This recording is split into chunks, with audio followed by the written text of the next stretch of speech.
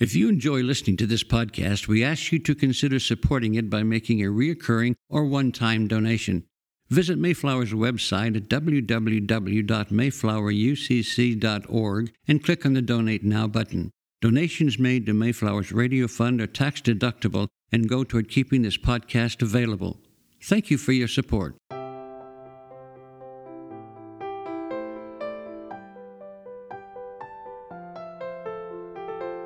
The sermon you are about to hear was preached at Mayflower Congregational UCC Church of Oklahoma City by the Reverend Dr. Robin Myers, senior minister in one of America's premier liberal Protestant pulpits. At Mayflower, we are an open and affirming peace and justice church where we believe that religion should be biblically responsible, intellectually honest, emotionally satisfying, and socially significant.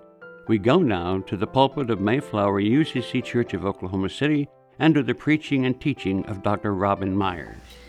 Our scripture lesson this morning comes from the Gospel according to Luke chapter 3, verses 15 through 22. As the people were filled with expectation, and all were questioning in their hearts concerning John, whether he might be the Messiah, John answered all of them by saying, "I baptize you with water, but one who is more powerful than I is coming. I am not worthy to untie the thong of his sandals. He will baptize you with the Holy Spirit and fire. His winnowing fork is in his hand to clear his threshing floor and to gather the wheat into his granary, but the chaff he will burn with unquenchable fire." So, with many other exhortations, he proclaimed the good news to the people. But Herod, the ruler, who had been rebuked by him because of Herodias, his brother's wife, and because of all the evil things that Herod had done, added to them all by shutting up John in prison. Now when all the people were baptized, and when Jesus also had been baptized and was praying, the heaven was opened, and the Holy Spirit descended upon him in bodily form like a dove. And a voice came from heaven, "You are my Son, the Beloved. With you I am well pleased." Here ends the reading from our tradition. May God grant to us wisdom and courage for interpretation. It is the first Sunday after Epiphany, after the wise men did in fact ask for directions, and then, but then gave gifts that no baby could possibly use. Gold, frankincense, and myrrh. These are not helpful. Diapers, blankets, a teething ring, guys. Come on, that would be helpful. Maybe a breast pump, maybe certificates that promise future babysitting. I don't know. But myrrh? Myrrh is an expensive spice used for making perfume.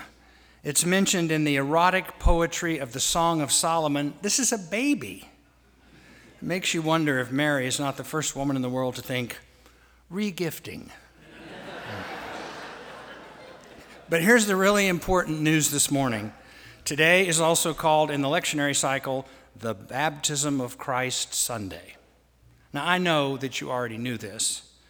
I know that when you got up this morning, we're trying to decide, come to church, don't come to church, hustle the kids around, not, pass the morning talk shows, don't watch them, snuggle up with the New York Times. You said to yourself, "Self, it is, after all, Baptism of Christ Sunday, so I know where I need to be."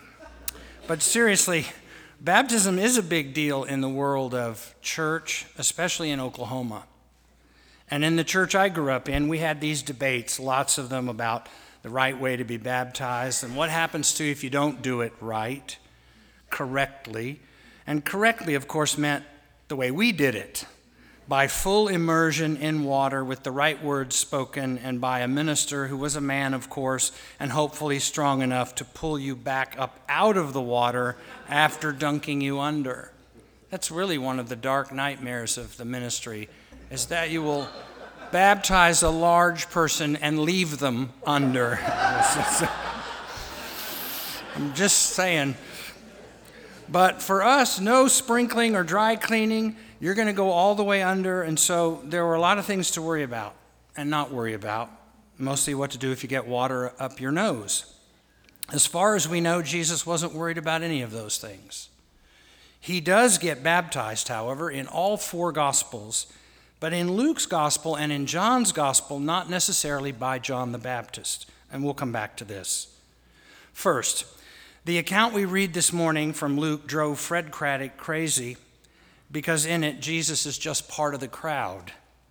He does not glow in the dark or get to go to the front of the line. In Luke, it just says, quote, "Now when all the people were baptized and when Jesus also had been baptized." Also? Jesus also? Come on, surely this is a mistake. Luke was looking at Mark's gospel when he wrote his gospel, and in Mark's account, it feels like Jesus and John were the only two people standing in the Jordan River. But in Luke, there are all these other people and Jesus also. In Matthew, when Jesus is spotted in the line, John the Baptist says, "Whoa, whoa, whoa, I'm not going to baptize you. You should be baptizing me." Not in Luke. In Luke, it's just Jesus also.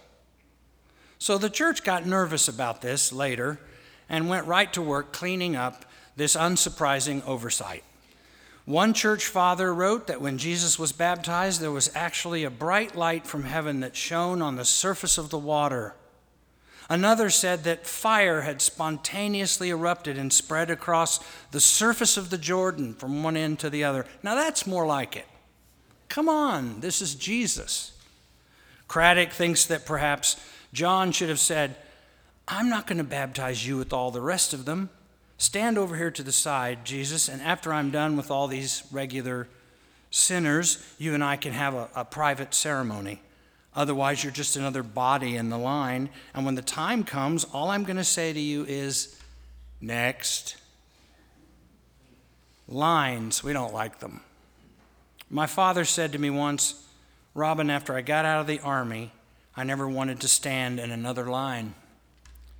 Of course, for one thing, we use lines to rank the importance of people, do we not?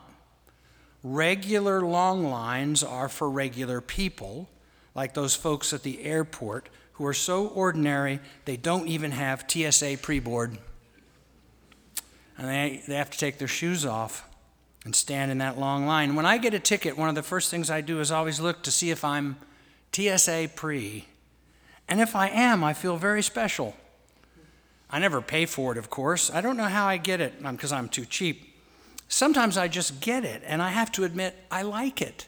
I like standing in the short line.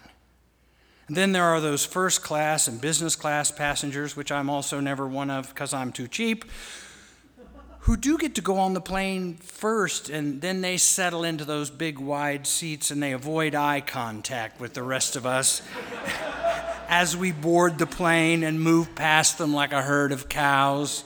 They're already drinking a glass of wine as the economy groundlings pass uncomfortably close and they look away. Lines, who needs them? But Luke says Jesus is just in line. And that means all John would say when he saw him was, next. Luke says Jesus was about 30. Now, to put that in context, that is 5 years younger than Lori. Luke says the poor were there and the rich were there and Jesus was there. They're all in the same line. Luke likes to throw rich and poor together, orphans and widows together with rich young rulers and tax collectors, because Luke sees the empowered poor as the primary symbol of the kingdom of God. We will know that the kingdom has come, Mr. President, when the poor are no longer invisible. Soldiers were in that line also, their spears still tipped with blood. They had all the power, so why are they standing in line? Today, active duty military get to board the plane first, so why did Roman soldiers in the time of Jesus not just go to the head of the line for baptism? Who's going to argue with them? Tax collectors were also in the line, those crooks, the coins they had stolen from your mother still jingling in their pockets. There are even religious professionals in the line, clergy to use a modern term. Why would the clergy get in that line? Did they forget about their own baptism? It can happen, you know. clergy can forget their own baptism. Another meeting, another bid to fix the roof, another funeral eulogy to write, another sermon to worry about, and gradually we forget those moments when we were called to do this work in the first place. This space we have, these candles, your faces, that music we just heard, it can all grow so familiar that we suddenly fail to see or to hear as if for the first time. It's interesting to me to think about how baptism levels the playing field. Soldiers have to take off all of their armor. Tax collectors have to untie their money belt. Clergy have to take off their collar and get into something, I don't know, like a hospital gown. Does this thing have like a back to it? Even the rich have to take off their Gucci loafers, their Rolex watches, their gold cufflinks, and wade into that muddy water like all those other economy class people that their walled neighborhoods are meant to keep out. By the way, I went to visit a friend once who lives in a walled neighborhood. I couldn't get the gate to open. I was probably punching in the wrong code. So I called him up. I said, "Hey, I can't get in." "Who is this?" he replied. I said, "It's me, Robin, the riffraff. I can't get in. What does that mean?" He laughed and said, "It means the system is working. That wall was built to keep people like you out."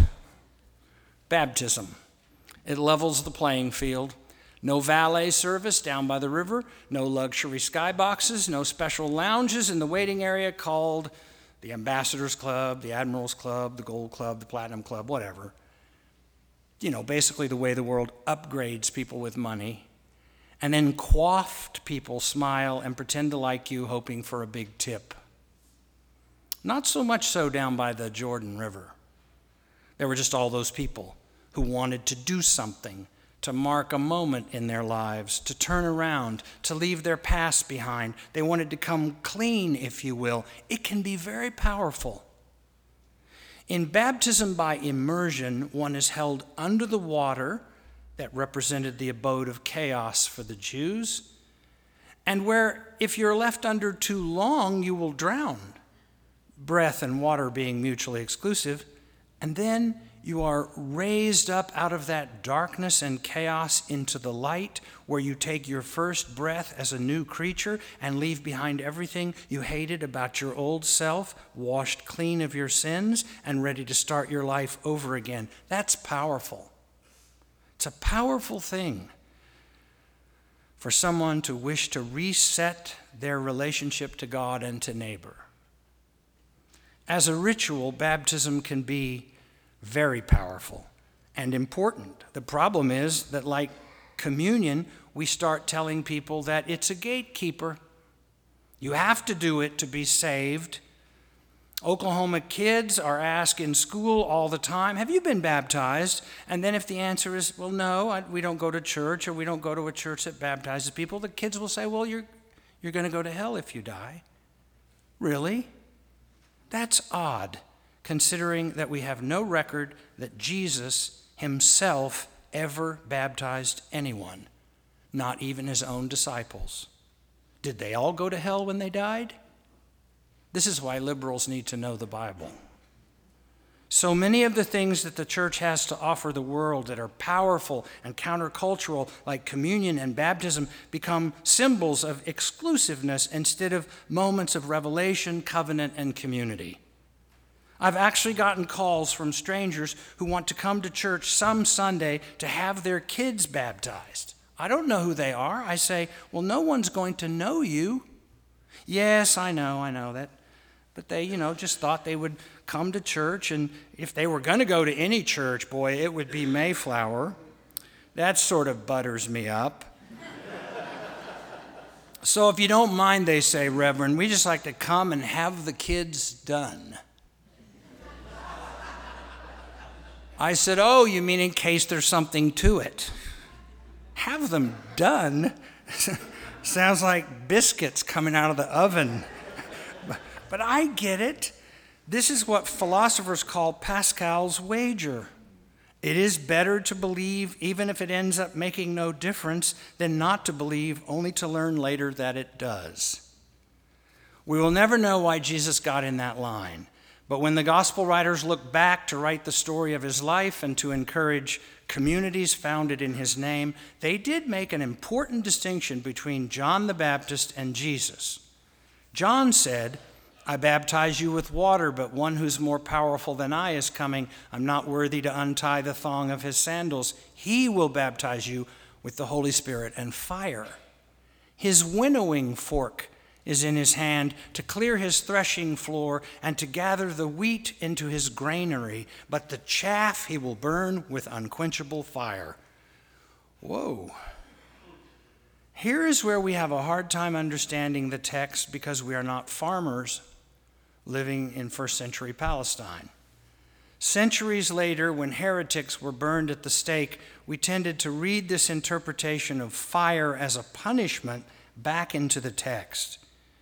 But the image of winnowing is lost on modern folk. Winnowing forks were used to toss the grain of the harvest high into the air, where the wind would separate and blow away the chaff, leaving only the grain to fall to the ground. We read this now, as sorting out good people from bad people, and then kids have these Baptist nightmares of a big, burly farmer god throwing people into the air with a pitchfork, then burning alive the ones who come back down onto the wrong pile. I've heard those sermons. John may have liked the idea of separation, turn or burn, but the work of the Spirit, or wind in Greek as it really is used here, is not about anyone being destroyed by fire, but about the need we all have to separate the good and the bad within ourselves. All of us are a combination of wheat and chaff. All of us need to let go of what is destroying us, to let it blow away in the wind. There is not a single person in this room who does not know this or who has not wondered, why do I do the things I do that are not what I ought to do? Not what I'm called to do? Not what those I love need me to do? Jesus is promising to take the stuff of our lives and toss it up into the air, the things we think are important, the things we covet, the things we try to control, the ways in which we deceive and manipulate and fail to give the benefit of the doubt. They'll blow away and be destroyed. The image of fire may be disturbing to us because we connect it with hell, but to this day, fields are often burned to get them ready to plant. People show up in church in part because they're tired of waking up on Sunday morning and looking at themselves in the mirror and saying, "That's not me. I was made for more than this." Of course, some of Jesus' followers would have preferred to interpret this winnowing metaphor as a sign of chosenness. The wheat is the Jews, the chaff is the Gentiles. We get it. The only problem with this, of course, is that Jesus does not act like Gentiles are not worth saving. To the contrary, he repeatedly goes to the other side, annoying his own disciples with this boundary-breaking ministry to every single other. One can almost hear his disciples grumbling, "Well, if you just wouldn't spend so much time with the chaff, you might be more useful to the people of the grain," the wheat people. So, really, Jesus, be a good politician. Keep your message focused on your base. And by the way, since I promised to come back to this, and otherwise the sermon title makes no sense, the lectionary leaves out a couple of verses which we did read this morning, starting at verse 18, I guess because they considered it unimportant. But it says this: "So with many other exhortations he proclaimed the good news to the people. But Herod, the ruler, who'd been rebuked by him because of Herodias, his brother's wife, and because of all the evil things that Herod had done, added to them all by shutting up John in prison." Then the very next passage is the baptism of Jesus, supposedly by John, who is actually, if you're reading chronologically, now in prison. So, who really baptized Jesus that day? Isn't that interesting to think about? Was it someone John had asked to step in for him, like a substitute teacher? Wouldn't that be weird, that the person who really baptized Jesus was not John, but was someone whose name we will never know, a forgotten one? Same thing in the last Gospel of John. We don't know who baptizes Jesus in John's Gospel. Just somebody does. He gets baptized. So it's obvious that as the church wanted or needed to be close to John in the early years, it was, but as it moved toward a divorce from Judaism, John's credentials faded.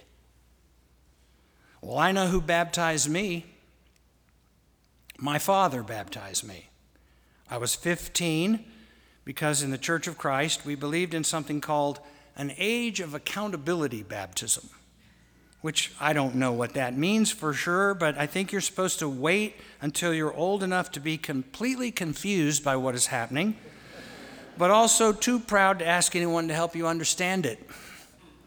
One of my Church of Christ friends said, no, the age of accountability is just when you get to the point where all you can think about in the middle of the night is, will I go to hell if I die? That's sad. So there I was at Riverside Church in Wichita, Kansas, my father in hip waders. I was in some sort of baptismal gown holding a handkerchief that I was to place over my mouth at just the moment of submersion. Behind me on the wall was that painting that adorns every baptistry in the world, a blue sky, white cloud, shaft of light coming down, along with a white dove, the dove of the Holy Spirit.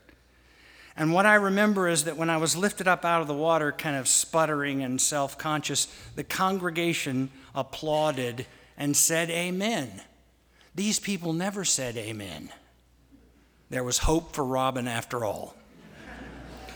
And what was most memorable, however, about being baptized at 15 was not the act itself. I'm still trying to figure that out. It was the letters I started getting from complete strangers in the weeks and months that followed. My father had put the notice of my baptism in the church bulletin, and it was published then by a national newspaper of the denomination. The son of Robert Myers has been baptized. And there was great rejoicing.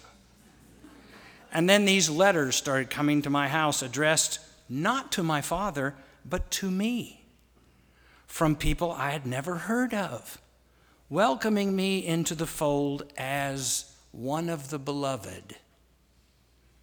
Who, me? Did they not know me?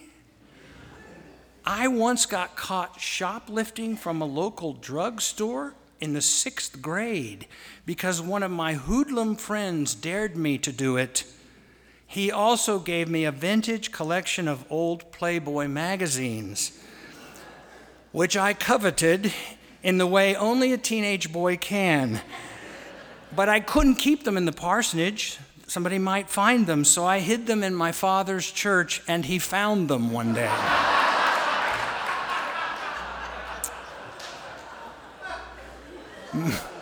Me, beloved? It reminds me one day of a time we baptized a kid in here one time not long ago, young child, not a baby, by sprinkling, of course. And that afternoon, as he was riding home with his proud parents, he suddenly burst into tears. And when his parents asked what on earth was wrong, he sniffed out the answer. That minister who baptized me said I would be brought up in a Christian home. But I want to stay with you guys.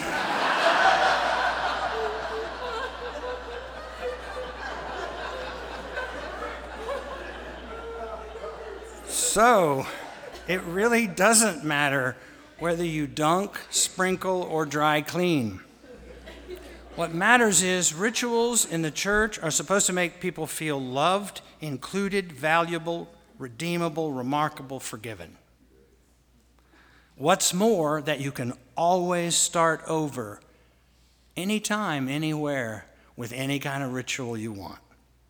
I mean, that can happen in the baptistry or at the communion table where our kids are welcome, or in the pulpit on youth Sundays where they try their hand at preaching, or in any of the myriad ways in which this community says to our children, you are the beloved. And not just you, but every single other. In the line after church, one thing Lori and I can always expect is that kids will be waiting patiently, clutching something to show us that they made in Sunday school. Something that shows us that they understood the lesson, something they colored or glued together, especially if it has glitter, some artifact of the morning light in this place. Sometimes they want to give it to us to keep.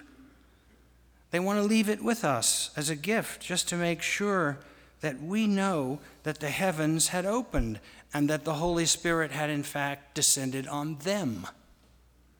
And a voice had come from heaven speaking to them, saying, "You are my beloved. With you I am well pleased." Do you know what that changes? Do you know what that changes? Everything.